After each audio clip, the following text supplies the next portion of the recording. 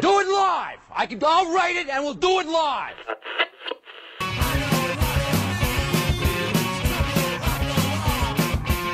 And welcome to Earbuds and Earworms. I'm Amy, shows up late to the show, Shepherd, and this is... Mitchell Manley, live from Amy and Dakota's bedroom, I presume. Yes, well, we do sleep in here. Right. It's indicated by the big bed. I gotcha. I see Actually, it now. It's soundproofing.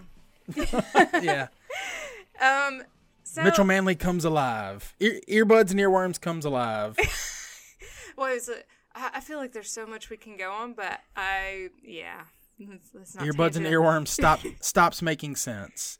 That's the Talking Heads live documentary. Oh, but does it come with that like really cool book that opens completely out, but it's like really awkward and stuff? That sounds probably right, but Okay. maybe not. All right, I figure. Now, this week's theme is shows you've seen live. Yeah, bands that you've seen live, and I just thought that'd be a cool topic. We've been trying to emphasize the stories and little blurbs to accompany the suggestions from our ear buddies, and so I figured having the listeners describe the experience and impact of seeing a band that they love live, that'd be a good way to draw out stories. So Yeah, because there's usually always a story that's with a live show because you have to get there. Mm-hmm. There's a story of how you ended up with tickets. There's the story of the venue. There's sometimes you just accidentally see an amazing band. Yeah, absolutely. Generally, you're trying to seek them out. Like you're like carving a part of your life out to go and enjoy this with other people. So there's usually like some amazing story. And I find so much joy in that. Yeah, seeing a band is like... Seeing a band live is a lot different than listening to them on a record, so it's definitely a unique musical experience. Some bands play note perfect to the album, and that's pretty cool, but, some bands can never get it quite right and just suck live.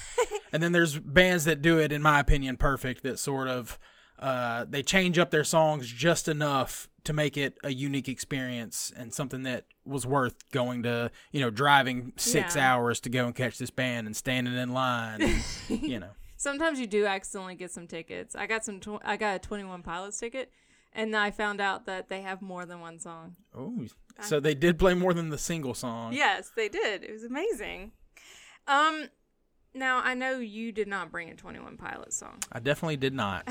Who did you bring? So I brought a band called Mono, and the song is called Flames Beyond the Cold Mountain.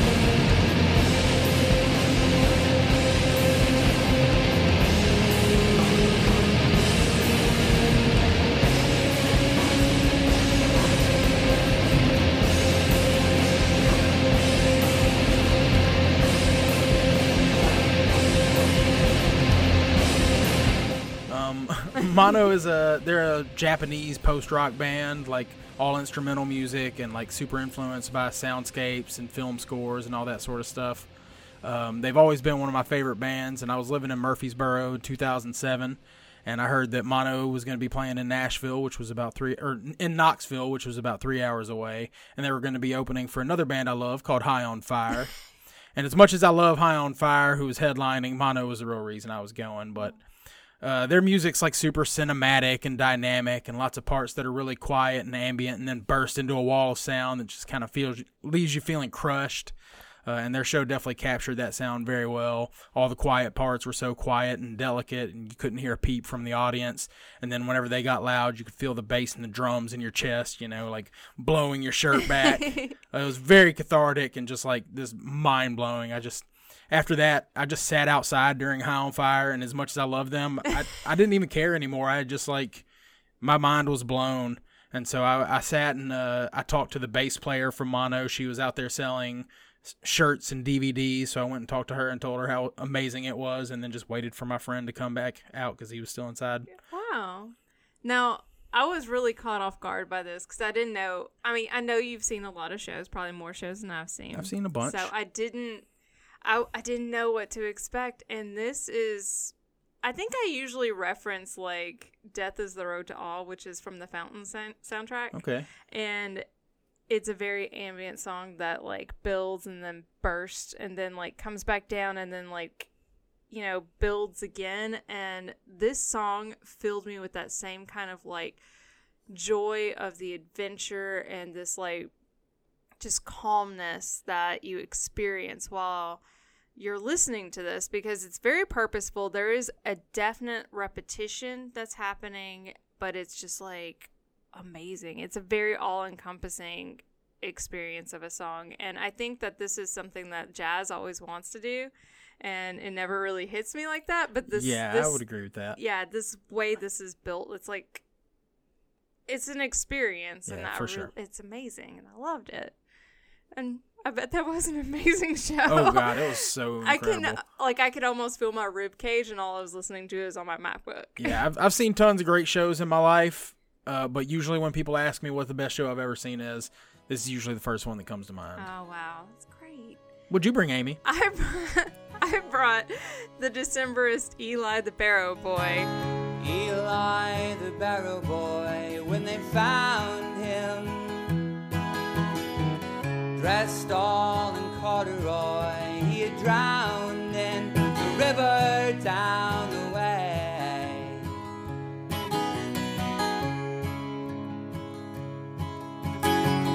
They laid his body down in a churchyard, but still when the moon is out with his push cart, he calls down the day.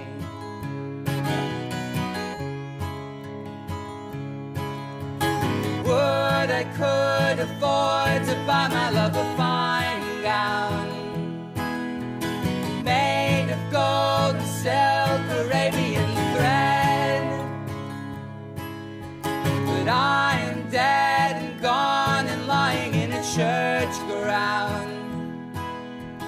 Still I push my barrow all the day.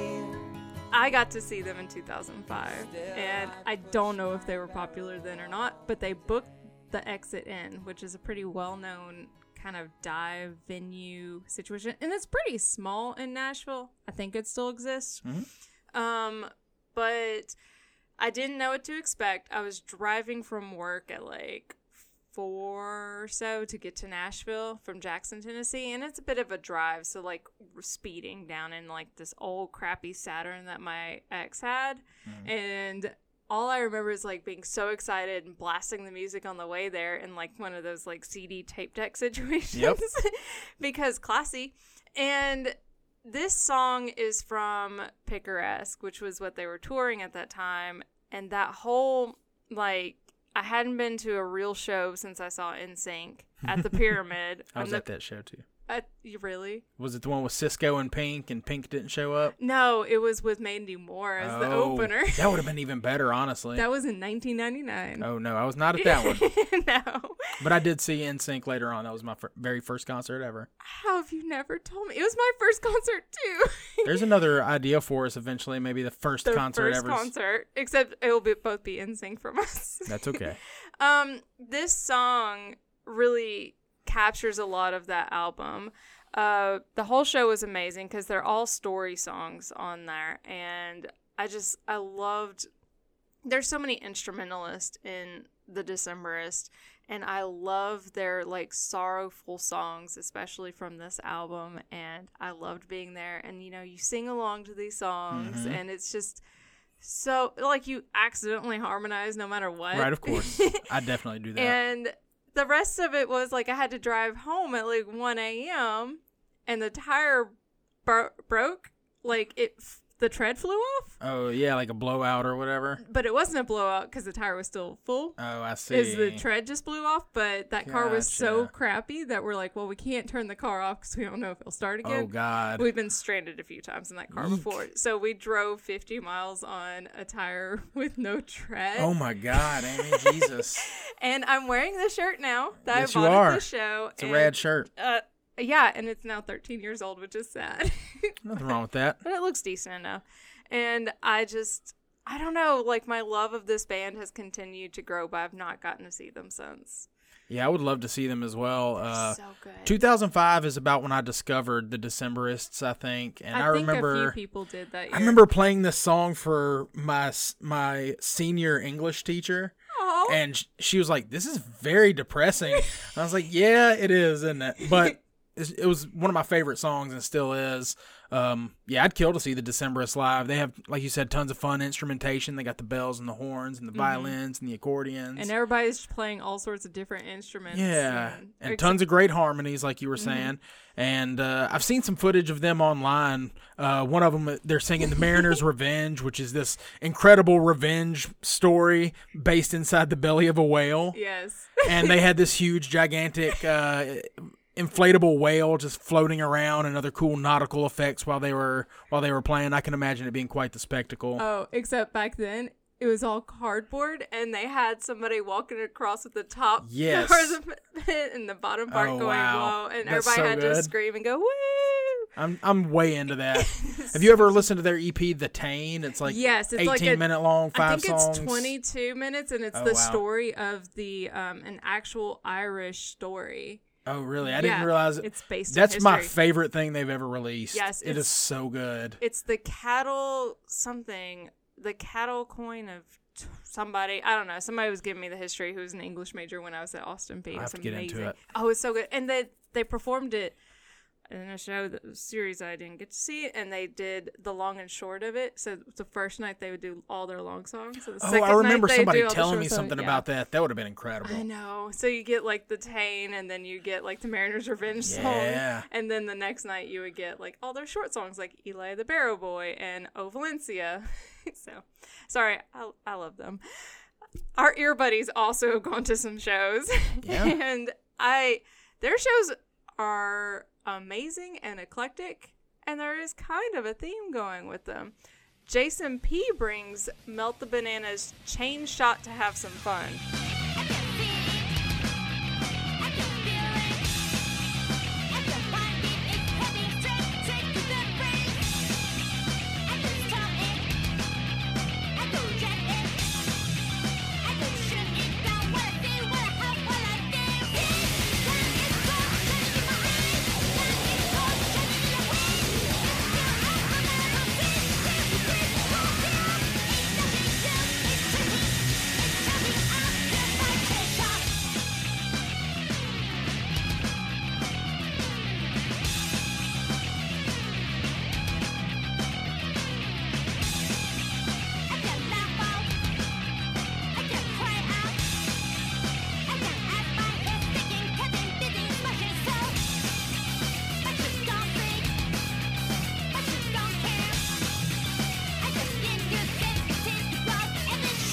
Now, Jason says, I saw Melt Banana live in 2007-8ish. They put on one of the most noisy, unique, fun shows I've ever been a part of.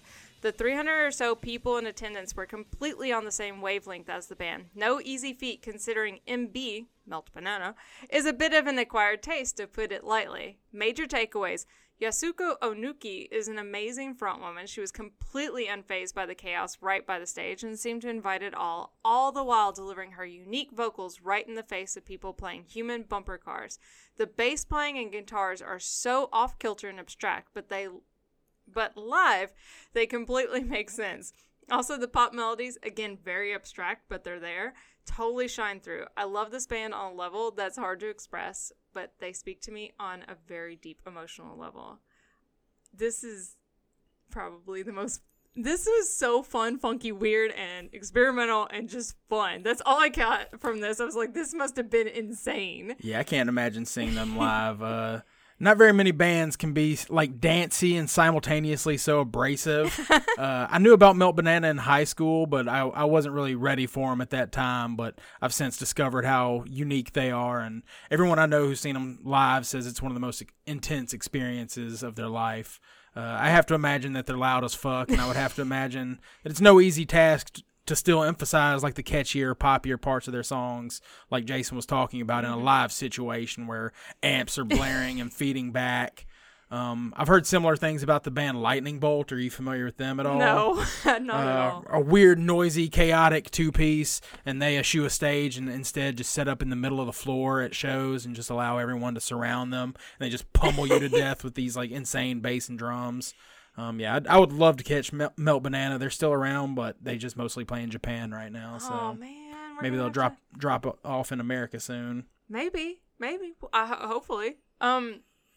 Now, Matt S. has kind of a love story. Yes, he does. He brought Saurus's A Natural Mystic.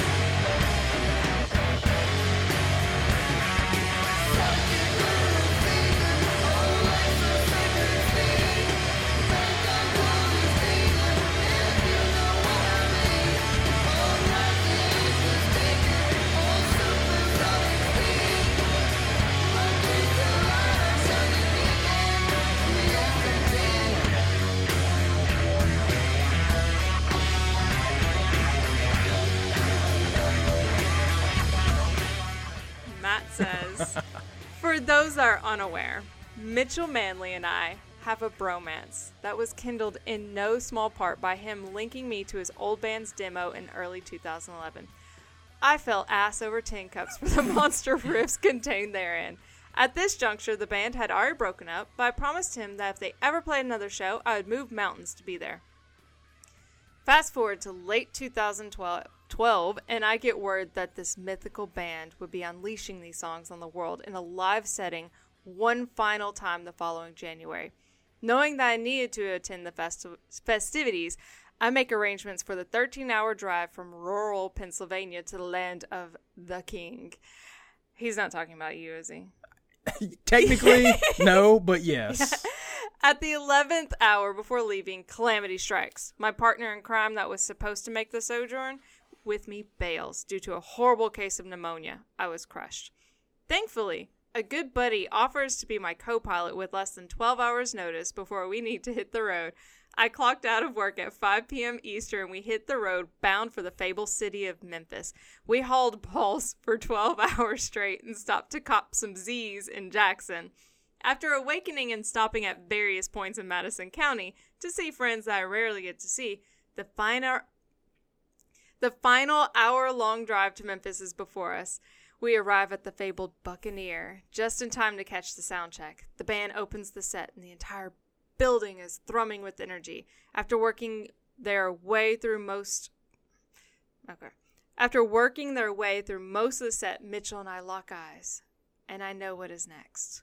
As the beginning of Natural Mystic kicks in, a feeling of euphoria washes over me, and I feel a joy that is only eclipsed by the birth of my children. The next 3 minutes and 11 seconds are one of my most cherished memories. Every person in the building is feeling the electricity, but nobody there could understand the elation I felt at the time. I get a big rubbery one thinking about it to this day. Oh, I love you, Lum. I love it so much. I can't add any more to that because that's just... Lum does have a way with words. Yes. Yeah, what a night that was indeed. I'll definitely never forget it. I was so excited, mind blown that he drove 13 hours just to see my band play a final show. You know, we weren't like massively popular necessarily, but we had a pretty solid fan base when we were an active band. So whenever Lum talks about the energy, like you could definitely feel the energy in that room. I remember, like he said, like locking eyes with him. Could you feel the electricity between you? Yeah, definitely. The chemicals between us, as Gavin Rossdale says. Yeah, you could just like feel the anticipation as we were setting up our gear and cranked up the amps. And the Buccaneer is a pretty tiny spot, and like even from my spot behind the drums, I remember you could just feel every musical punch just pulsating from the floor and up your body as we played. And like, you know, knowing it was going to be our last hurrah, we just left every ounce of ourselves on stage and played a show deserving of his 12-hour drive. As a side note, I do remember that Lum and I were both coincidentally wearing our Hail Sagan shirts, which is like this huge pentagram with Carl Sagan's face in the middle of it. I made him whenever I was working at the t-shirt shop in the mall in Jackson. Oh my God. And I mailed him one, and he just happened to be wearing it that night. It was an incredible night for brotherhood. It feels like a very well thought up like romantic eye lock, and y'all guys apparently matched. We tangled beards a time or two. Now I have to compose myself. Oh my God. Composing beards. I'm sorry. Yeah, tangling those beards and mustaches is a good night. Next up is Jacques, who brings Bedhead Half Thought. So many times accidents don't happen this much. Not this time every day. It's such a bad excuse to wait for tomorrow, to think another day's enough to wait for the next. Do you really need time? You know I can't leave. No, you hate to hear this every night. I can't keep you unaware of the time that you have. After how long you've asked, I can make you forget.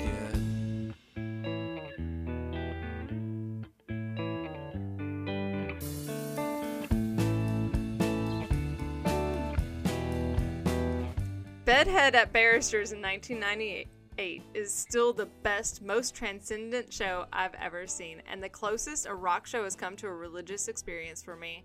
They were touring Transaction De Nova, my favorite album of theirs, and what turned out to be their final full album, and seeing the three guitarists and bassists weaving these minimal parts together in person after internalizing the records was revelatory. The closing version of The Present cut right through me, and they played their cover of Joy Division's Disorder, the thing that made me listen to them to begin with to boot. Tristeza opened it. It was my first time hearing them, and they were an incredible surprise. First of all, he's talking about weaving, and now all I think are about girls' beards. Yes.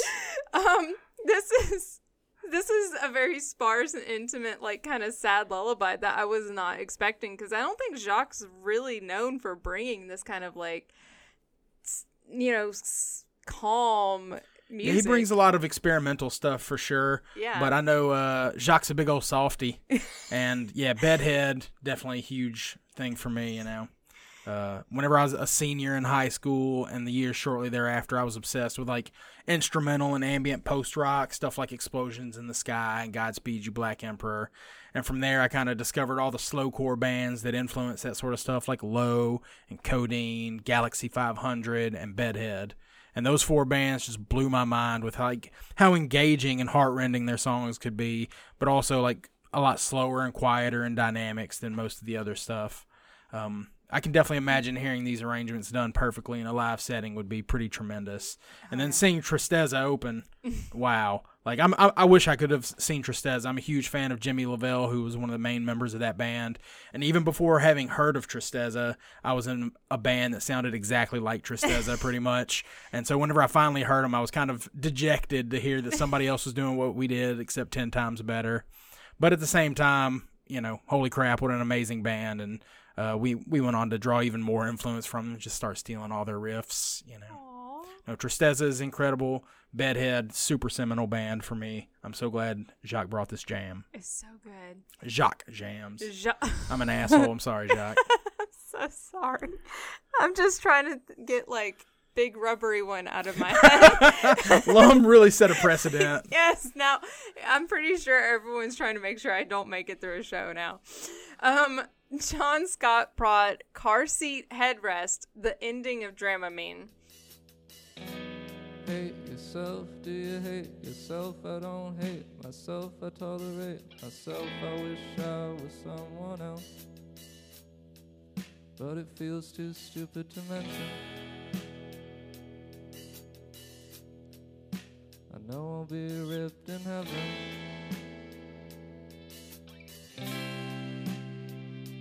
I was young, I was thin, I had money and I loved you, but then came the shabba-dee-bop-bop, the shibby-day, oh yeah, shabba-dee-bop-bop, the shibby. I need a name for what I'm feeling, then I can start to work on a meaning. Speaking of the shabba-dee-bop-bop, the shibby-day, oh yeah, shabba-dee-bop-bop, the shibby-day, oh yeah.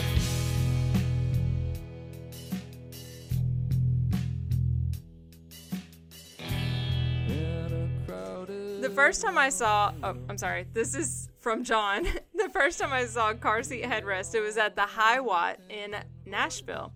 There were seriously like 18 people there. I think a Nashville band called Lion Limb opened the show and people were digging it. It had like this Twilight 80s vibe with a saxophone, but I wasn't impressed. Next band was Ney from Chicago, and they were super fun, surfed out garbage punk from Chicago. They had tons of stage presence and they were super nice guys. Then came the main event, Car Seat Headrest. Will Toledo looked a lot like Rachel Maddow in his early press pictures.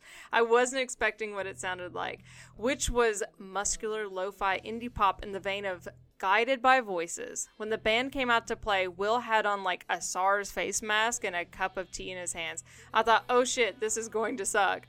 They started with the ending of Dramamine, and his pedal fucked up, so he tore it apart in front of us like a spoiled child, and honestly, I was ready to go. But when he got to the end part, he just rocked it the fuck out, even without his pedal. The rest of the show was badass too, and he stuck around to sign records afterwards. 10 out of 10, would see again. I thought it was kind of Weezery.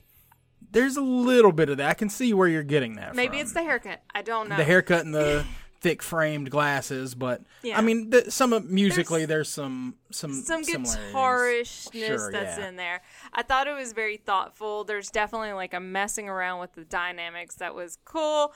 It's kind of navel gazy, even with tad. like kind of, you know, just all the experimental stuff going around. Like you have these moments of like very inward looking, and I really appreciated that. Yeah, I haven't really done the deepest dive on Car Seat Headrest Records, but I've listened to their album Twin Fantasy quite a bit, and sort of a cross-section of their other stuff. I can imagine their shows would be either incredibly boring or just like wildly engaging, depending on how the singer feels on that particular night. Like it just seems like that would be the deciding factor. I know that like in the title and the lyrics for the song, he references ending of Dramamine, which I'm curious if he's talking about the Modest Mouse song, Dramamine. It's the only one I can think of. And I think he says something like the ending of Dramamine scares someone in his band when they're on tour or something like that, maybe. Huh. And it's So wait, it has an abrupt stop, so maybe dude was half asleep, and when it abruptly stopped, it scared him a little bit. I don't know. So I thought Or it maybe was they just were like, tripping on Dramamine. I thought it was just like the lyrics were going all Dramamine. I always call it Dramamine when I'm using the Dramamine, I don't know. If as it's- Dramamine. You know, it's one of those things where medical professionals really just make shit up. They Yeah, don't of know. course. That's why angina and angina are the same thing. Right. Yeah, because come on, none of us know any of that. We're all faking our ways. Jack brings this amazing surprise band from out of nowhere. I think nobody's ever heard of them, right? It's Wire's Spent.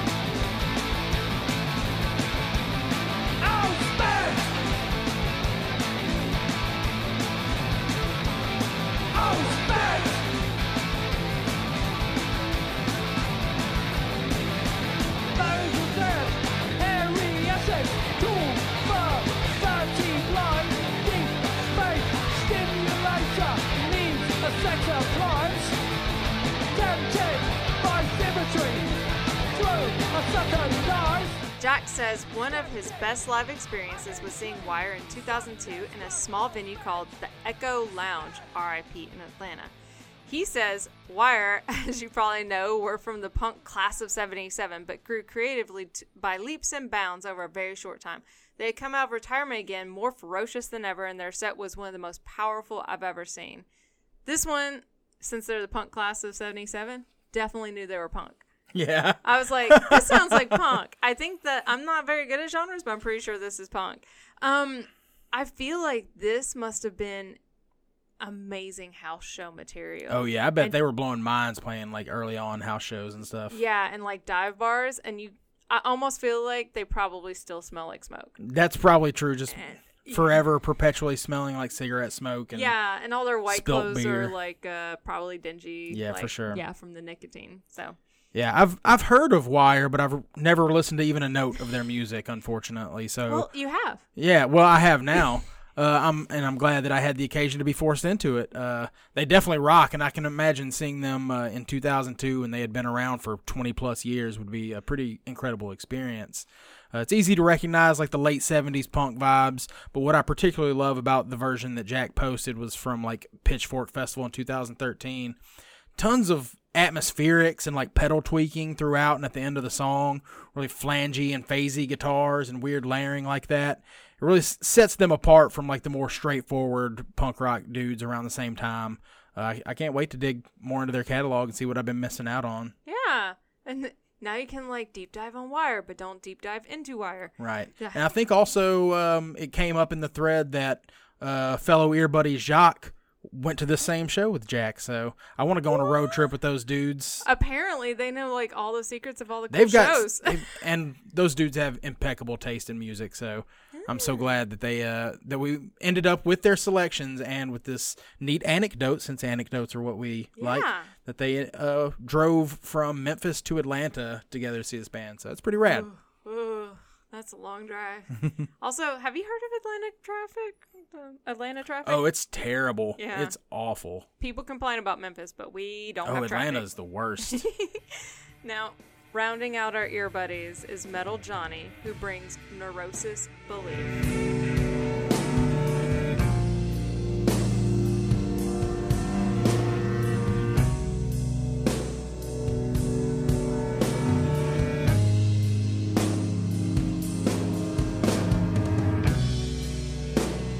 Trying to stand clear of the scent of dog in a sweat till I wave of extinction scatter the same all that is growing.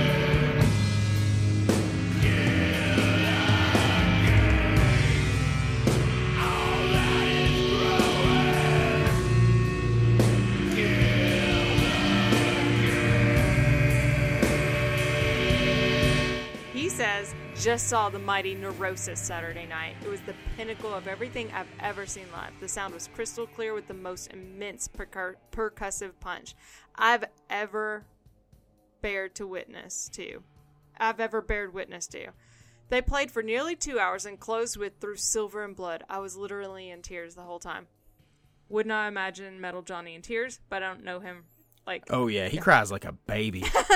And this song, now Metal Johnny is known for bringing super loud, grungy metal. Mm-hmm.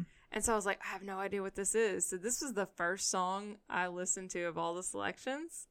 And it's just, this song nails Impending Doom. Mm-hmm. It's perfectly Impending Doom. It's so well done. I don't know what this dude is doing to his voice, but it was amazing, and it was an experience, and I almost wanted way more song.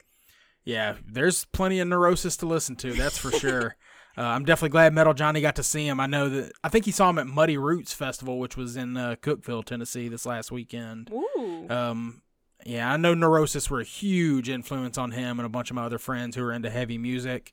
Neurosis are pioneers of what you might call like post-metal or atmospheric metal. where the point's less about being the loudest and the heaviest, which, don't get me wrong, they are the loudest and heaviest for sure. But it's less about that and more about making something transcendent and really emotionally moving. And like you said, they definitely can nail the feeling of impending doom. I got to see Neurosis back in 2008 at the very first Scion Fest in Atlanta. It was like a free metal festival. Wait, is it like the Toyota? Yeah, like the company who makes cars, Scion. They put on a series of free concerts every year. 1 year it was here in Memphis, and it was fucking incredible. Wow. But the very first year was in Atlanta, and I got to see Neurosis, and everything Johnny said definitely checks out. They were so incredibly loud, but not in like an abrasive way. It was just this monolithic wall of sound, perfect clarity, and just like emulating the sounds of the album, nearly note perfect, but really taking their time with the crescendos and building up that energy and just diffusing it into this cosmic burst whenever the heavy parts dropped. And they also have a member who exclusively provides like the visual accompaniment to their shows. So they've got these beautiful artistic videos going on behind them, and then insane lighting and like atmospheric video being projected onto the band members themselves. It was definitely one of the highlights of that night, and probably one of the best shows I've ever seen. Just wow. Yeah, I mean they are an incredible band. They've been around forever, and they definitely are a milestone band, like as far as heavy music. When people stopped trying to be the fastest and all that and like the most brutal, they're just like, I'm gonna make you feel some things. Yeah. Just sit right down, and we're gonna go inward. I feel like I need to go into atmospheric metal now because this is amazing. Oh yeah, I mean, Through Silver and Blood, Johnny mentioned that song, the titular album Through Silver and Blood is. You said titular. I did. It's one of my favorite words to use. I'm not gonna lie to you. But yeah, titular song from the titular album Through Silver and Blood. It's seen as, you know, like I said, a milestone in heavy music. It's one of the greatest records of all time. Although they have a record called Enemy of the Sun, which is actually my favorite Neurosis record. No, we didn't get feedback this week. That's unfortunate. But guess what? I think the whole show was feedback. Yeah, that's true. The last show was a little bit. No feedback. Yeah. It was Mike feedback. Also, I brought the Decemberists, which he hates, so I feel like we made it up. How do we reach you on Twitter? You can get me on Twitter at PowIGotcha. And I'm at Madam Woolite. The show is at ENDPod. Send us some cool GIFs or GIFs. The Facebook group where everything is happening and all of the amazing stories that we couldn't include because, I mean, there's just so many amazing stories. Earbuds and Earworms podcast group. Our voicemail line, please, y'all, please, somebody, anybody, leave Talk us a to us. voicemail line. It's 731-400-BUDS or 731-400-2837. And you can always email the show, endpod@gmail.com, and see the show pic and search everything at endpod.com, part of the 10710 network. And I have a feeling that you have seen They Might Be Giants in concert. I definitely have. And so I'm going to bring for our final song their song called The Mesopotamians, which whenever I got to see them in Nashville a few months back was definitely one of the highlights of the show. Had like 5-part harmonies with only 4 members on stage. You know, just this incredible transcendent experience to see They Might Be Giants. Tons of weird instrumentation. The harmonies are just so perfect. Those guys are legendary for a reason. And I could talk for another hour about They Might Be Giants, but I'm just going to let you listen to the Mesopotamians. So thank you to all the earbuddies, and I hope you enjoy more They Might Be Giants. From one end of this town to the other and back, but no one's ever seen us driving our Econoline van, and no one's ever heard of our band. We're the Mesopotamians, Sargon, Hammurabi, Ashurbanipal, and Gilgamesh. And they wouldn't understand a word we say, so we'll scratch it all down into the clay, half believing there will sometime come a day someone gives a damn. Maybe when the concrete has crumbled to sand. We're the Mesopotamians, Sargon, Hammurabi, Ashurbanipal, and Gilgamesh. The Mesopotamish sun is beating down and making cracks in the ground, but there's nowhere else to stand in Mesopotamia, the kingdom where we secretly reign, the land where we invisibly rule as the Mesopotamians. Sargon, Hammurabi, Ashurbanipal, and Gilgamesh. This is my last stick of gum. I'm gonna cut it up so everybody else gets some, except for Ashurbanipal, who says my haircut makes me look like a Mohenjo-Daran. Hey, Ashurbanipal, I'm a Mesopotamian. Sargon, Hammurabi, Ashurbanipal, and Gilgamesh were the Mesopotamians. Sargon, Hammurabi, Ashurbanipal, and Gilgamesh. Hey man, I thought that you were dead. I thought you crashed your car. No man, I've been right here this whole time playing bass guitar for the Mesopotamians. We're the Mesopotamians. Sargon, Hammurabi, Ashurbanipal. Sargon, Hammurabi, Ashurbanipal, and Gilgamesh. We're the Mesopotamians. Sargon, Hammurabi, Ashurbanipal, and Gilgamesh.